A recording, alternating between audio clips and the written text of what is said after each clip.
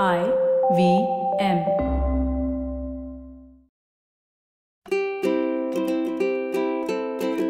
Today's fun fact of the day has to do with businesses. Did you know that the original word for business comes from the Northumbrian word busy-ness? The original meaning was careful, anxious, and busy. It was the state of being busy or occupied with things.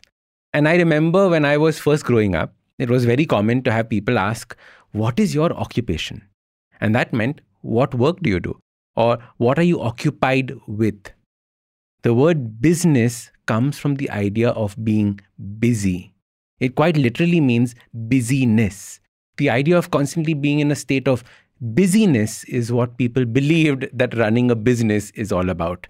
Rushing here, rushing there, dealing with 35,000 things. No time for anything.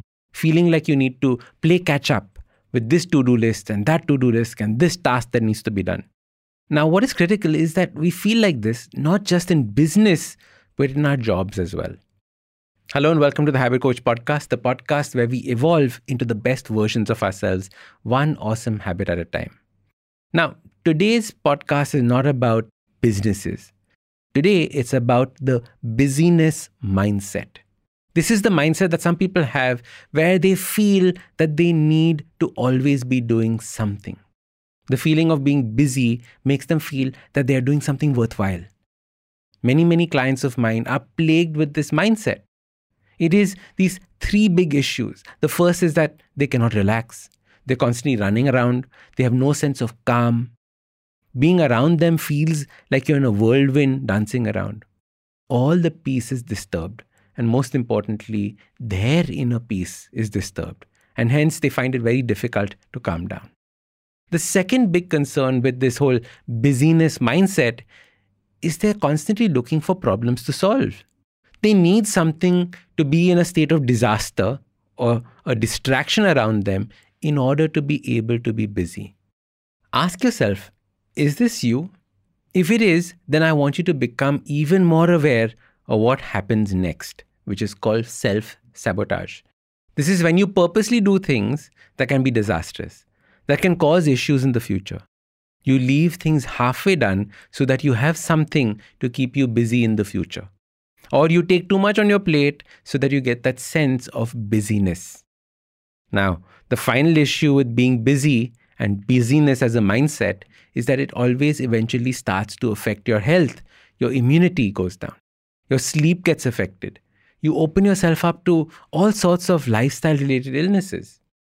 Curing these takes a long time and you require a lot of patience.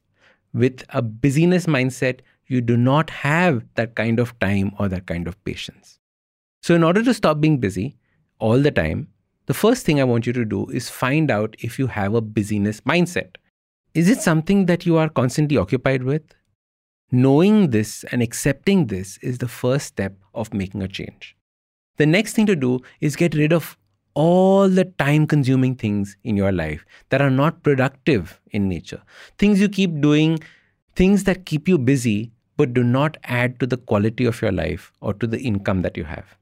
You will have to be absolutely ruthless with cutting these things out of your life. They will all feel like super important things. They will feel like there is no way out of it, but you have to do it. It is like minimalism. Only do the things that matter the most. Busy activities are like quicksand. They just keep sucking you in and gobbling you up. So your super simple habit starts by realizing what are the things that keep you busy. Then start getting rid of these activities. Don't get sucked into them. Don't attach yourself and your self-worth to these activities. Instead, get into the habit of asking yourself, is this productive or is it busyness? If it's unproductive busyness, get rid of it. And you'll notice that most of the things that are there in your schedule are unproductive busyness activities. Bring a sense of freedom and calm back into your life.